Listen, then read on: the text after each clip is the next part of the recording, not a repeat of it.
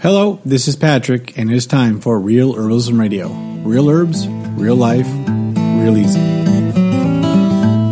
Brought to you by thepracticalherbalist.com and sponsored by Mountain Rose Herbs, your source for high-quality organic bulk herbs, gourmet spices, loose-leaf teas, essential oils, herbal extracts, and natural body care ingredients. Visit them at mountainroseherbs.com.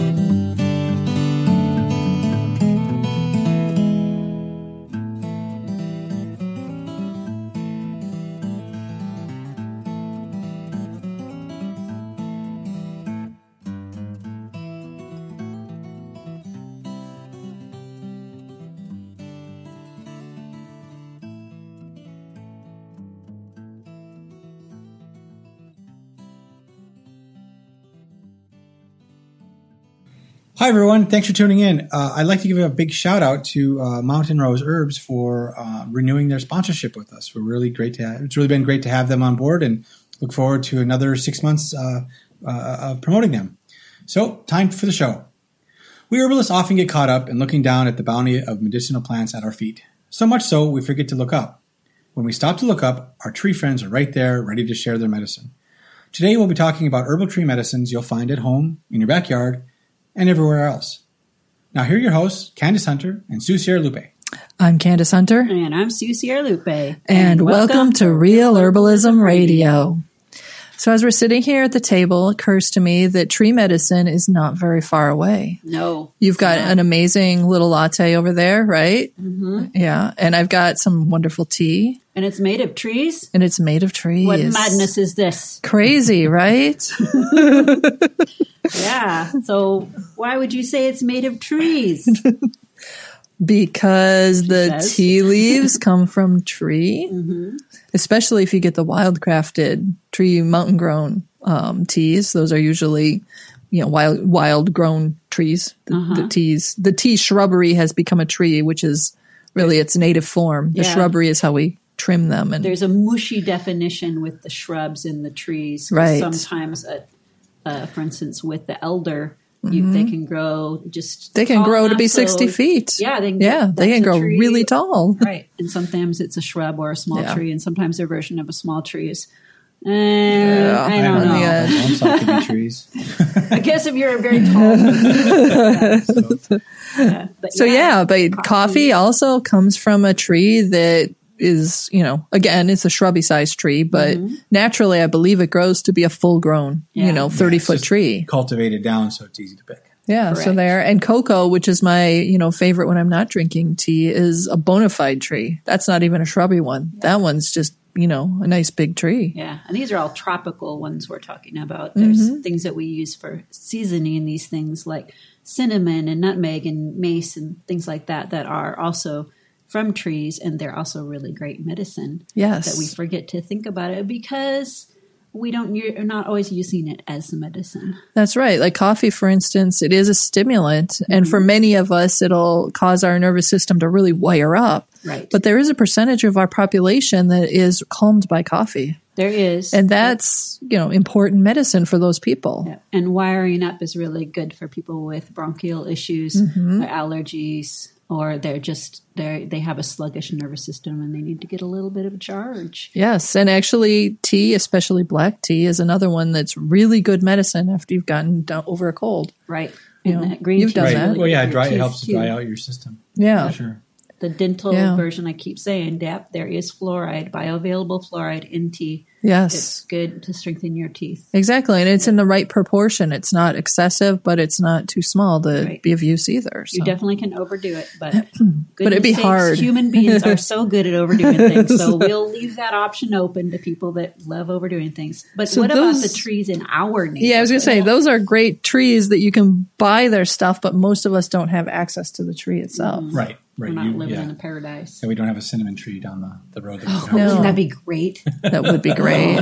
Patrick, you've got a favorite tree for men's health. Oh, well, it's the pine. It's the Scotch pine, more specifically, especially for the pine pollen, which is great for increasing men's testosterone levels. And how are you using that? To collect the pine? Well, you can collect it. I've done some research on how to collect it, but Actually, it was actually easier to purchase it wholesale than it was to collect it. Because you have to find the trees, you have to collect finding them in the the trees. spring, Yeah. and you know there's a lot of you have to put there's blankets that you got to put down to try to collect them, and it's wind dispersed, so it's really hard to get a hold of it. Yeah. You have to take the branch and beat it to try to get it, and then you have to get it down to a certain point, and It is a bit of work. It is a bit of work. So there are some sources that we found that have it. And it's already encapsulated? Or No, well, the ones that we had were they were in powdered form. Yeah, we buy the powder and make it into a tincture. Right, and we make it into a tincture. Yeah. What is that like to make it? Is it resinous? Or? No, it's not very that bad. fine, and you have to shake the tincture because it does precipitate out. It settles. It never, Yeah. it's not like Until- It doesn't fully clear. yeah, it's not like a tincture with rosemary where it doesn't come out. But Right. with this, there's actually particles there, so they precipitate out. So you'll have to shake it up again to make sure that when you do take it, your couple of shots of drops or whatever, that it's in there as well. Right. That's how you have to do that all the time. Now, that with a few other Like the not ginkgos, the ginseng and a couple other Ginsengs, ones help yeah. with male testosterone. middle age, when men start to slow down in their middle ages, that's the time when they want to start taking this. Don't take it. Don't give this to your adolescent No, boys. this is not something That would be this bad. This is strictly for in your midlife. It Yeah. helps you to. I'd say it doesn't make more, but what it does do is it helps you to prevent Access what you have? Yeah, and to prevent loss from environmental impacts like the meat that you might be eating, the beer that you might be drinking, Yeah, the other things yeah. that you do to your body, because we have so many estrogens, female hormones that are in the system. Right, in our water. In our water. So this is Yeah. a way to help prevent Help. that loss, if you Mitigate will. it. Mitigate it essentially. But you have to take it 4 times a day. It's pretty, you have to. It's keep kind of it- intensive, It's yeah. intensive. So, but But I imagine with the pollen, all the proteins and some of the other things that are in there, I imagine it's full of antioxidants. It is a Yes. generally, it's Yeah, a it really is. generally healthful concoction, as it Be good were. for allergies, Right. I'm sure. Yeah. and, Yeah. It would be worth it for many different reasons. Yeah. right. And I don't know if other pine pollens are as effective. I just know that the Scotch pine is the one that's got the The highest. research Yeah, behind it. right, exactly. Yeah. But you guys were, before our meeting, we were also talking about some needles and other things that I never thought about using. Like Doug fir Like and pine needles. as an You've herbal. done those, right, Sue? Oh, yes. Yeah, definitely. And it was one of the first native trees that were used to fight scurvy. Was you'd get the Yeah. pine needles because they're so high in vitamin C and it's so available all over the place. You don't need to have orange or lemon trees around for that. I never So thought of that. I mean, you always think Yeah. of like the pirates and stuff and the sailors of yore, and they have to have their lemons and limes. But geez, pine needles are Pine needles, yeah. that store's a little easier. Yeah, Yeah. it's not going to mold. Easier so. to find, too. You can stop off on any shore. And Did they know that at least then? I mean, any of is the that northern Well, something- they shores. that was information they got from the native peoples here, the indigenous folk that lived here. Yeah, I've read that Doug fir was used that way. Mm-hmm. It's Doug also fir a and good the pines warming, isn't Yeah. it? And oh my goodness, pine makes a splendid oil. If you Yeah. want to have a good warming Yeah. oil that's really good for rheumatism How or would you- things like that, you just take the needles, kind of crush them a bit, put them in olive or almond oil or something like that, and then just make it like you would any other oil. You don't really have to stir it up that much. In that particular case, because pine is really good at keeping its resin to itself, then I would go ahead and heat it. I know that's not necessarily the favorite way for some people, but I would put it really, really low heat. Would you macerate the pine needles Yes. and chop them up? Yeah, I'd chop them up or just rub them real good because you're trying to just break those cell structures, and the heat will break it up a little Right, bit too. right. But the Doug fir or the pine or Yeah. those conifer, larch is Larch another is really another one, great yeah. example. And you can even taste it, that ascorbic acid, just by taking the end of the pine needle and then sticking it on your tongue, the part that attaches to the tree itself. And you can taste it. It's that sparkly ascorbic acid taste. It's lovely. And of course, vitamin C is really great for healing wounds. And so a vitamin C rich tea bath or a foot bath, if you've got Oh, that would problems be in your nice, feet, or yeah. people with diabetes problems, they need a lot of those antioxidants for healing diabetic ulcers or things Yeah. like that. We always recommend in the clinic, our people with ulcerations, please up your vitamin C, and we'll send them Yeah. with, the capsules, but it's best to have it as a food, more Yeah, say, I complex imagine stuff. apple So and here's your pear. pine would be bowl. good. Here's your branch. Here's a stick. Enjoy. Yeah.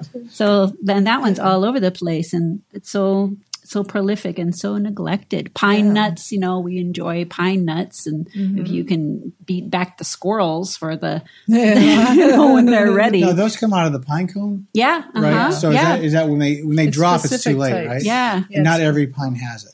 Yeah, for the nice looking ones, but.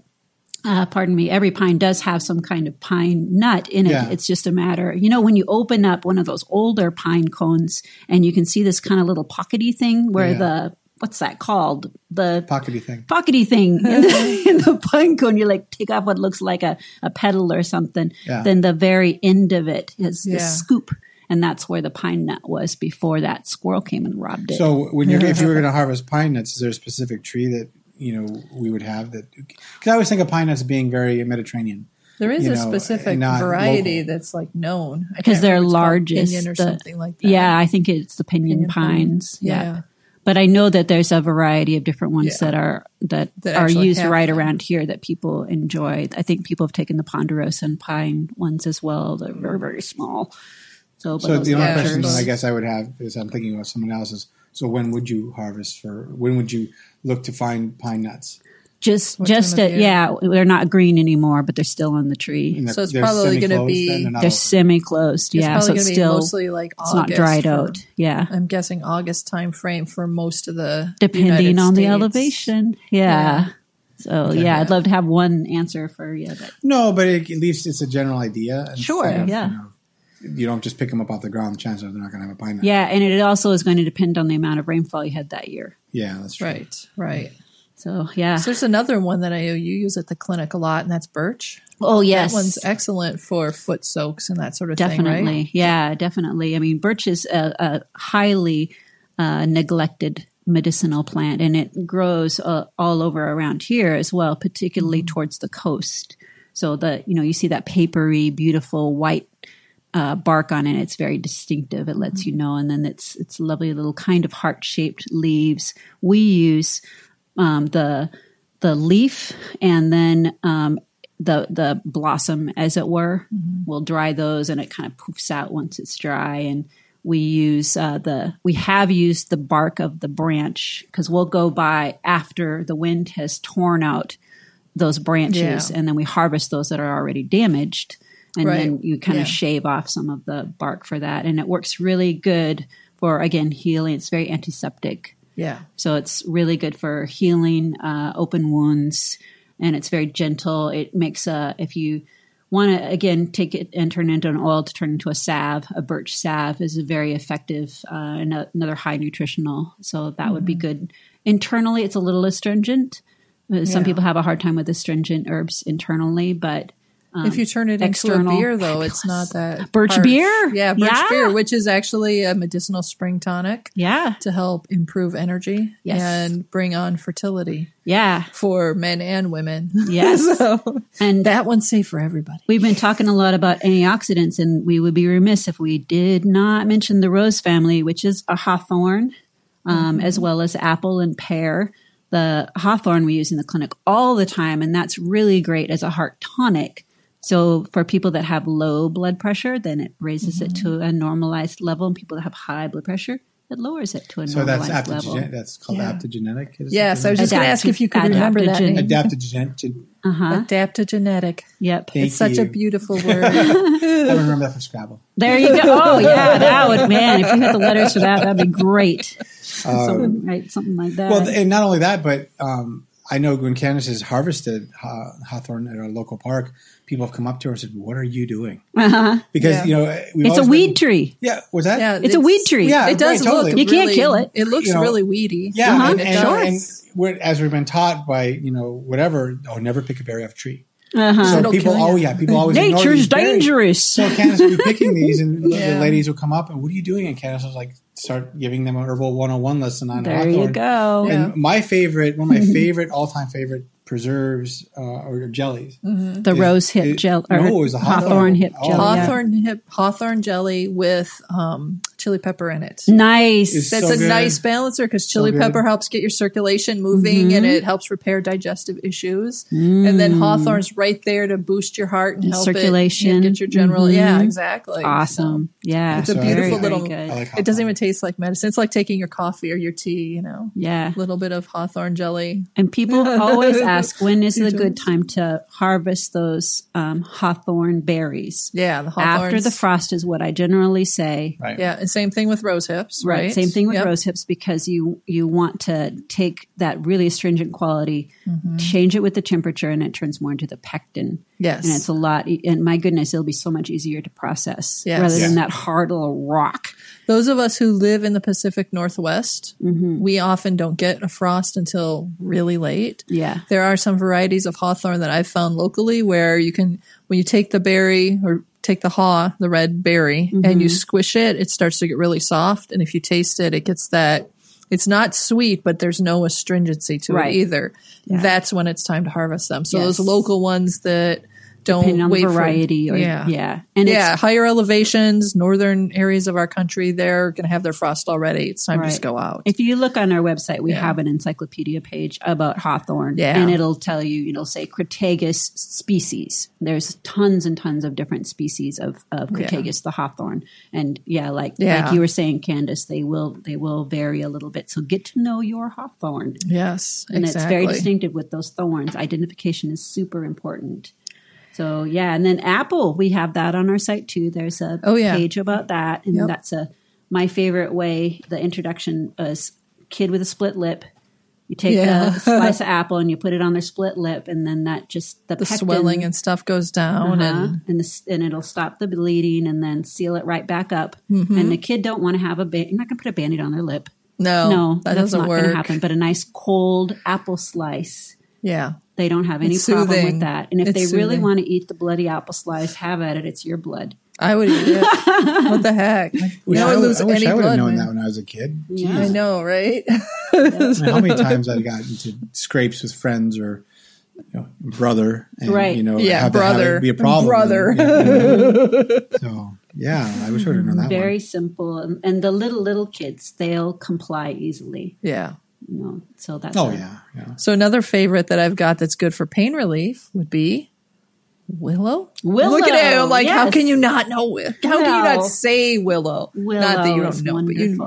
but yeah. And it's so And easy I to love harvest. that. It just hangs right out. Here you go. Yeah. So what are you Yes. harvesting from that? The leaves? Is it the leaves? The branches, the bark is what you really want. So- you can use the leaves too. It's So gonna when be you a say bit lighter. bark, though, are you talking about the willows? I'm thinking of they drape down. There's that fresh growth. Yeah. It's a greener bark than it is The inner bark, is what you want. But you just shave it right off. It don't matter if there's inner bark and outer bark out there. Right. And willow's nice because you can crop it back. It's like the Australian tea tree. No matter how much you chop it back, it just comes right back up. Mm-hmm. It's a really amazingly, It's forgiving. it's forgiving and it's so full of life. I mean, it's bursting with it. So it's constantly regrowing itself. Yep.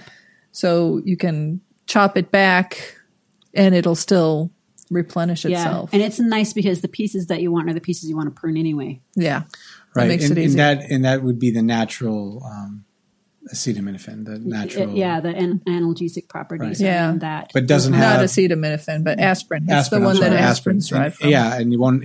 Because it's taken that way, you won't have the stomach upset because it's not pure, Right. right? It's not. And if you are someone who's particularly sensitive to aspirin and are likely to get an upset stomach, you can add a little bit of meadowsweet to the willow bark tea that you're making. which will also make it taste very It nice. does. Yeah. It's a lovely scent and the flavor is good. It helps it. But it also helps buffer your stomach. And meadowsweet has Right. more of the stomach's protecting properties than Right. willow Yeah, does. people that get upset stomach from drinking tea Mm-hmm. too, then like a regular black tea, that's a good indicator that some of Right. these more stringent herbs, those are good to have with a buffer. Licorice or fennel Yeah. would be another good option Good to ones, add yeah. with that. Or the rose hips, it makes a natural sweetener and also kind of the pectin helps soothe the stomach, so you Right. can make use of those properties. Throw a slice of apple in there. Well, if you Throw a slice, yeah, that's exactly. Dried apple's great. You know, for with tea. dried apple still has the same amount of pectin in it, right? Yeah. It doesn't lose its pectin from drying. No, it so doesn't. you That's could not- really easily add a few slices of dried apple to your tea. Or I've done that dried with pear. strawberries. It's Yep. so good. But the other one that, I mean, with as far as like, bark and such and local for us would be cherry. Yeah. Yep, wild cherry. Yeah, Yeah. for a cough syrup. Right. And we Most use that noted as a cough every year syrup. for cough syrup. Candace will make a bunch of it, in extract form. So when one of us gets sick, she goes to the freezer and she pulls it out. And We use a no good. combination. I pick the cherries and Right. create juice and then freeze that for us. Mm-hmm. And then, so I'll use like a cup of the juice as the base for my syrup extraction and then I'll add the bark to that Right. and boil it That's a good thing. until it's, Because the ready. rose, the prunus family is not as tasty for the bark. Right. Yeah. The bark is not the best flavor. Yeah. Sometimes I've done tinctured the bark and then added it as tincture to Right. whatever I'm making. So I'll start with the cherry juice and throw in the other things I need, usually things like yarrow or elecampane root or Yeah. maybe thyme. It For depends. people that have Sage. gout, I imagine that the wild cherry syrup with the bark as well would be a really great. Yeah. I know mostly it's wild cherry juice that people are drinking cherry juice in general, Right. but adding that bark would be an extra layer to really help get that stuff, the Yeah.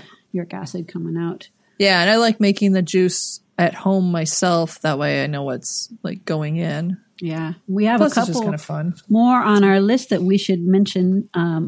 The walnut, that's normally people are talking about the outer shell, the gooey part. And they can be English walnut or black walnut. Correct. So Black that's- walnut so is that's most the part you're going to noted. use, not the nut. You can use the nut for other things, but mostly when we're talking walnut, it's when it's green Mm-hmm. and before, like the walnut will drop all of those nuts, Right. but they don't drop them as nuts. They drop them with that Right. green Ball. stuff on the Yeah, the the hull husk. on the Looks outside. like a tennis ball. Yeah. Yeah. And so that's the part that, and it's a pain in the neck to try to shave it off. It's really hard. and Oh, it yeah, 'cause smells it's vile, green. and you You're have doing to it. wear gloves. Yeah, or your you're doing fingers it while will they're be black green. for at least a week. Right. Yeah. It stains horribly. Great for people that want to die. Yeah. For dyeing, you Dye, don't have to.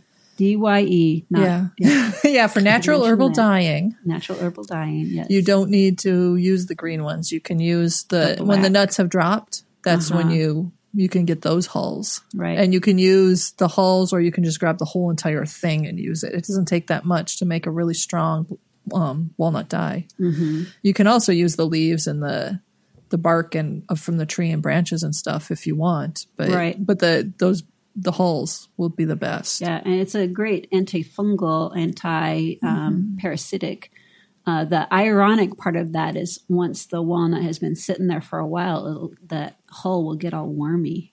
You'll see Yeah. all these little wormy things in there. So when someone says, "Oh, it's anti-parasitic," you're like, "Oh, really? Look at that! It's not working now." Yeah. Well, let's let go of that. Yeah, that stuff leached away. That with, leached you know, away the months of rains that have happened since then. Yeah, and the mama walnut tree gave the little baby walnuts that coating in there so that the bugs would not infest the nut, so it could grow into a tree. Right. Isn't that a nice, loving mama? Yeah. And then when it's gone, then it's okay for the worms to kind of eat away at that gooey Right. part so that the What's nut left, is free yeah. to just grow into a nice little tree. Yeah. Yeah, and of course, walnut nuts are good food. Yes. Good herbal medicine in terms of giving you, what was the name of those fatty acids that The are good for your omega- brain? omega. Yeah, Omega-3s. omegas that are good That's for very your true. for brain development. Yep. There's so many trees we haven't even begun to talk about the ginkgo, which is really great for your brain, helping with memory. And we haven't talked about linden, which is another fabulous, just general tonic kind of tree. That's Elder. one all over that's the place. I was going to Or say elder. I mean, we Elder. haven't talked about elder. Oh, I which- know. And we have a book about And elder. we have an ebook about it, elder. so we have too many trees on our list. I Peach know. is another one. Peach, And yeah. If people had a peach for death in the depression family, you'd bring a and grief. jar of peach leaf Tea. leaf tea, and it Yeah. would help them feel better to deal with grief. Yep, and oak is another one that we haven't discussed at all. And oak is one of those that should only be the That's white an oak. external, right? Yeah, wait till a branch has dropped due to the wind. And that's white oak, you said. The white oak, yeah. White oak. And you're going to be using the bark on that? Yeah. Oh. Is white oak the one that they use in woodworking primarily? Is that the? It's not. Well, it's not. Slow It's not. grower. Yeah, I mean, it's a valued hardwood. It was So when you go to the store to your lumber yard and you want to get oak, no. is it Typically, white you're going oak to or see is it- red oak. Okay. That's more common. Okay. White oak is probably twice as much, 3 times as much. So that would be your specialty hardwood Yes. store. Yes. Yep.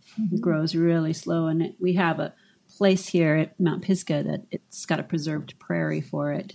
Yeah, in fact, we will be doing a walk at Mount Pisgah very That's right. soon, and Yeah. we'll get to look at that tree as well as others, right? Yes, definitely. It's a beautiful, beautiful tree to look at and enjoy, and be responsible if you're harvesting. Again, wait till a branch is fallen, and you don't need that much. That's the other thing is that I think people over harvest when they Right. go in to Yeah, harvest you don't stuff. They need much harvest at way all. too much hawthorn and harvest way too much oak, and Right. how much are you going to use? For Right. goodness sakes, just if a small branch falls down, there you go. That's probably all you're going to need for the year. Right.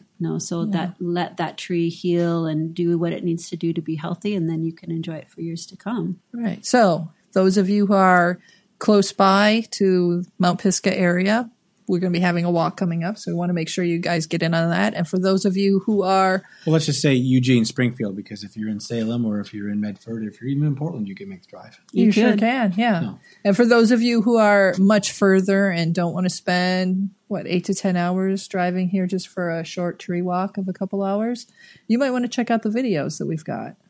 Well, we're going to be trying to do Yeah. a couple of videos. They're not up yet, Yeah. but we're going to try to take some video of the tree walk. Look Yeah. for those Yep. videos. Yep. So for more information, links, and resources we mentioned on this program, check out our show notes on realherbalismradio.com.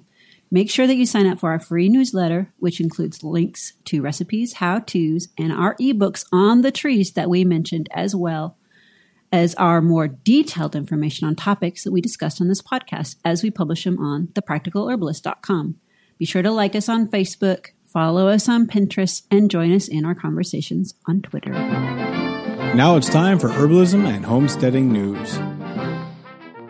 Today we're going to be discussing a news item from BBC in the China blog by Celia Hatton. It's called Nobel Prize Winner Tu Youyou Helped by Ancient Chinese Remedy. And this is basically, as far as I'm concerned, a watershed moment for herbal medicine, because this is a woman who has been studying sweet artemisian, sweet wormwood, another name for that. And she got a Nobel Prize for medicine. She doesn't have a medical degree. She doesn't have a PhD. She just kind of got pulled into this top secret research project by Chairman Mao, and has been working on it for a long time. The top secret unit was known as Mission 523. That sounds so spooky, doesn't I it? know. It sounds like a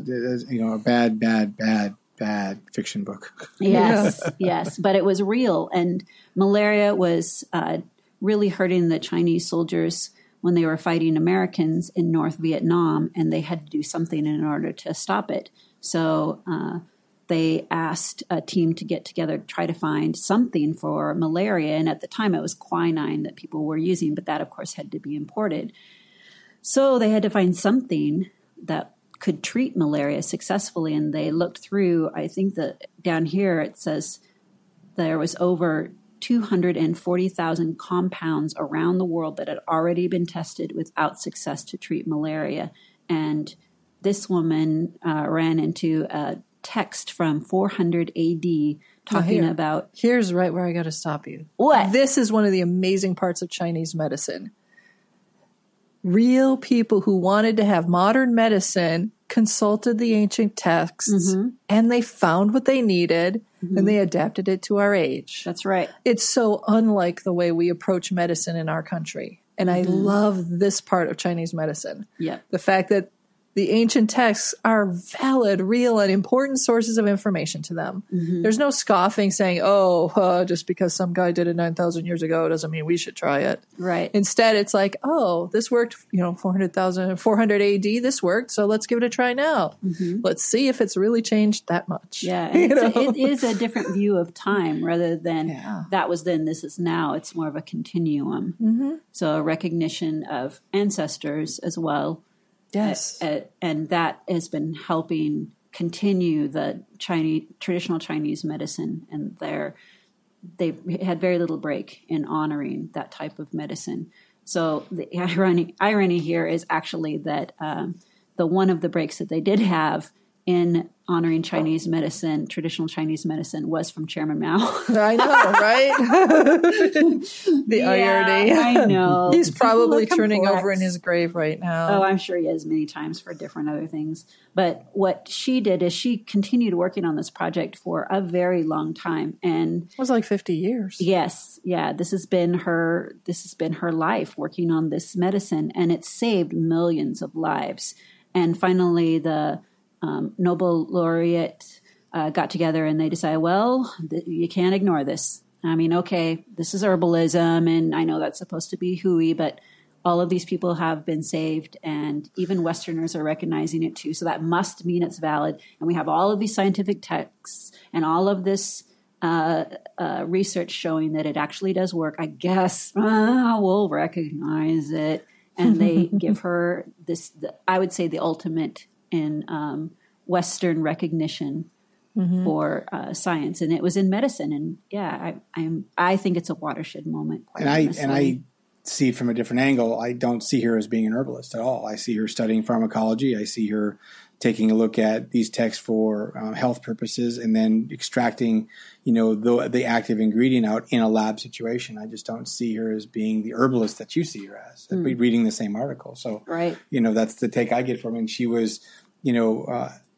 part of the crew, the Mission 523 to do this. And, they were in a heavy lab. I mean, it's really no different than, a major pharmaceutical company now doing the same thing. And we here sometimes sit around the table and say, well, that's not herbalism. So, well, I don't make those distinctions though that you guys make. I see herbalism as being far more fluid. Plants affect our lives in so many different ways, and just to say, well, it's in a sterile environment, therefore it can't be, I think limits the application of the plant. No, I'm not saying sterile environment. I'm saying many times in our conversations, and you've said it too, is that what makes plant medicine so healthy is that it's not just that active ingredient that might be in that plant, that constituent, but it's the other constituents around it that make it a more balanced medicine. Okay. And so that's what I was thinking. My take on it is, well, they've taken wormwood, this sweet wormwood, which had other properties as well, and it was used, at 400 AD for this purpose. But then they said, well, we got to synthesize, we got to break it down to the thing, well, not synthesize, but extrapolate. To a molecule. Yeah, to a molecule, to the thing, and then they distilled it out, and then now they have the purest form of it. Right. But there's no buffers, there's no of the other things that wormwood plant They just offer have to it. two of the constituents. They talk about artemisian in there specifically, but there are actually two constituents in there that they put into the medication that they're using to treat malaria. And even if we had that principle in the United States, the FDA would approve Oregon grape, because what we know is that there's two constituents that work in Oregon grape in order to be an antibiotic. But the FDA says it's one or nothing. Yeah, and that's a different government rule for sure. Yeah. We like to break it down into molecules. I mean, at the beginning of her career, it sounds like she was an herbalist. At the end of her career, if what she's making is little white pills or something similar with one or two constituents from this original plant material, at this point I'm like, well, is that really still, it's not really an herbal anymore. It's actually a pharmaceutical. Yeah. It's like willow bark versus aspirin. Yeah, I was thinking the same thing. It's really like what Bayer did, only, So I can see the merits. So it's not made from willow bark anymore. Well, no, because they've found a way to they've found a way to make a pretend molecule that does the same thing, and it's no longer an herbal medicine. And I don't know how far away they are from synthesizing the artemisian. Thank you, artemisian. I stumble over that word every time. I don't know how far they are from synthesizing it as opposed to getting it from the real plant. But. Right. Yeah. Right now they're getting it from the plant itself, and that's I think that when we look at this kind of stuff, our definitions are going to have to change. Technology is changing far faster than our attitudes about technology are changing. And until we figure out how to be more flexible in looking at how the world works, and be more flexible in understanding, well, this science just taught us something new. Let's about the world around us. Do we accept it? Do we reject it? Do we just give it a different definition? We're going to be left behind. We won't be able to use the technology that we have available to us. We won't be able to improve our lives. We won't be able to have a better view of our fellow humans or our fellow fungi or our fellow plants until we figure out how to, if definitions is what we do, if it's still, an Adam and Eve thing and we're just walking around putting labels on it and that's how we understand the world, we better figure out some different words to use in order to embrace the plant world in the many different forms that are available to us. Well, I think the biggest issue, or not issue, but the biggest thing with this article was the fact that, she didn't have the PhD. She didn't do those. They call her the 3 no's winner. Yeah. No medical degree, no doctorate, and she's never worked overseas. Yeah. She's got smarts and she's got stubborn. Yeah. I mean, I have to say that I feel like I'm on the fence over whether or not we'd call her an herbalist, but I think that what she's done is astounding. And I hope that sweet Artemisia is not, or sweet wormwood is not a type of plant that's going to be destroyed and, like what's happened with like maca root, for instance, which is being, eliminated. And, right. I know that the Bayer aspirin thing, I believe that one also caused problems when they originally started harvesting trees in South America for it. Right. Yep. I hope that I don't know enough about sweet wormwood to know if it's one of those weedy plants like many of the other wormwoods that grows in abundance everywhere and therefore is not going to be endangered at all. Or the Pacific yew, for example, it was considered a weed tree, and then they started recognizing, this can stop a form of cancer. Right. So it then they got endangered, and then they said, no, this is we can synthesize this, so we're saving it by synthesizing it artificially. But when it comes down to it, I think we just have to save all of those plants. Right. We'll have to figure out how to recognize the diversity that we have around us and just keep our brains open and assume that just because we don't know it now doesn't mean it can't be known. No, we don't know the tools that we have available to us. That's part of why I love the ancient texts, not just the Chinese ones. I mean, there are a lot of really good, several 100-year-old texts for Western and other, for other cultures. And I love looking at what they did because what they did worked. And if it worked for them back then and I try and it works for me now, I don't personally really care what constituent works so long as it's working. But I'm on a small scale. I mean, right. Yeah. And hopefully you're not treating malaria in your kitchen. Well, surprisingly, in my area, malaria is one of the lower priorities. I think flus and colds are going to hit a lot more people than malaria will here. Well, let's hope so. Yeah, for sure. Herbalism 101. This is part of the show where Sue and Candace answer a listener question or teach you about an herbal definition or term covering basic to advanced herbal knowledge.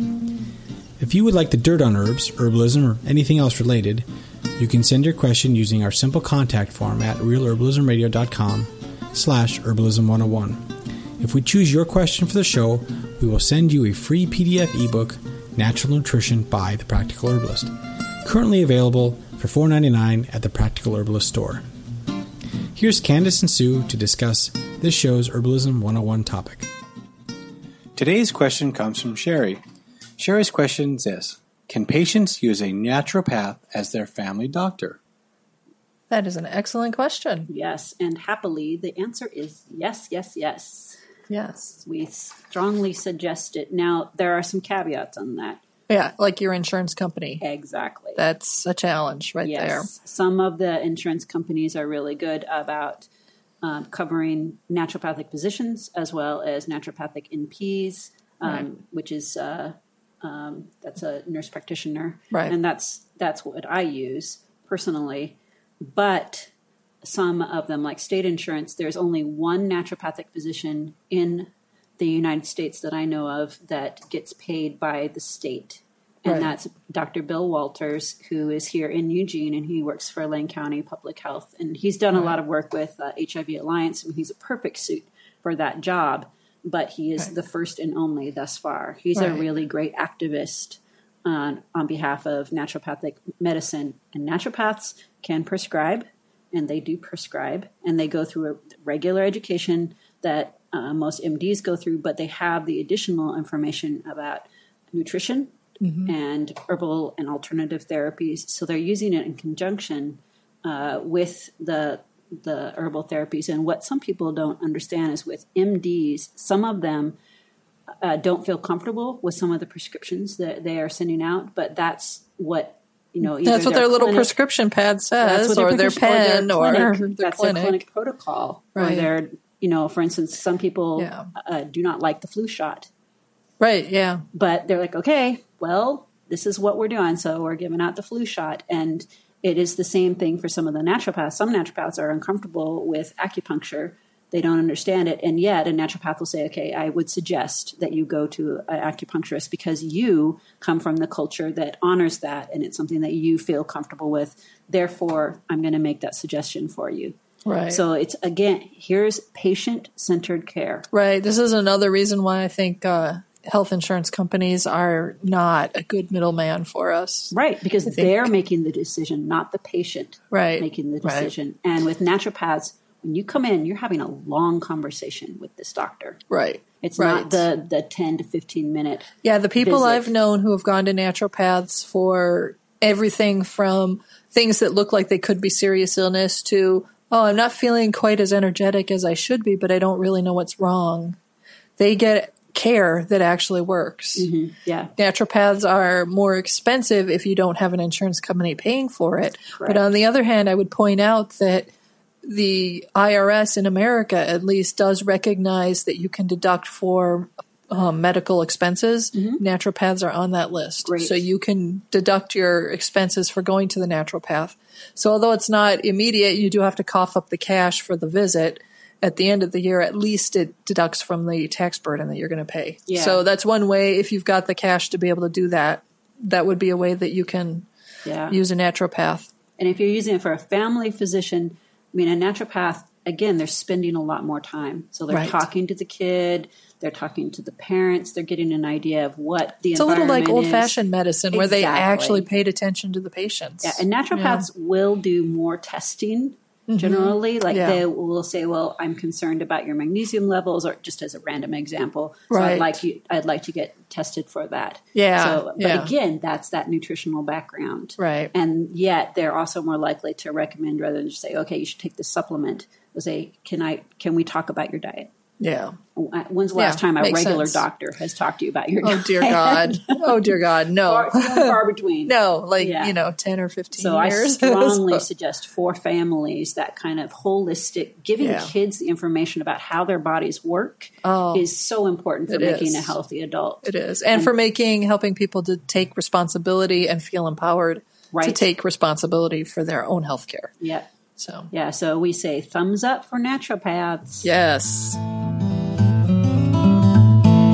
Thank you for listening to Real Herbalism Radio. Your hosts have been Candace Hunter and Sue Sierra Lupe. To find more information and recipes from today's show, or to leave a comment or suggestion, visit us online at realherbalismradio.com. If you're feeling social, you can also find us on Facebook at facebook.com/thepracticalherbalist. Don't forget to look up our ebooks and herbal folios at amazon.com. Use the search terms Practical Herbalist. This show has been sponsored by Mountain Rose Herbs, purveyors of high-quality organic bulk herbs, gourmet spices, loose-leaf teas, essential oils, herbal extracts, and natural body care ingredients.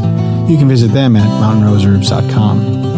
If you'd like to sponsor Real Herbalism Radio, just contact us through our website at realherbalismradio.com/contact. Until next time, this is Patrick with Real Herbalism Radio and The Practical Herbalist.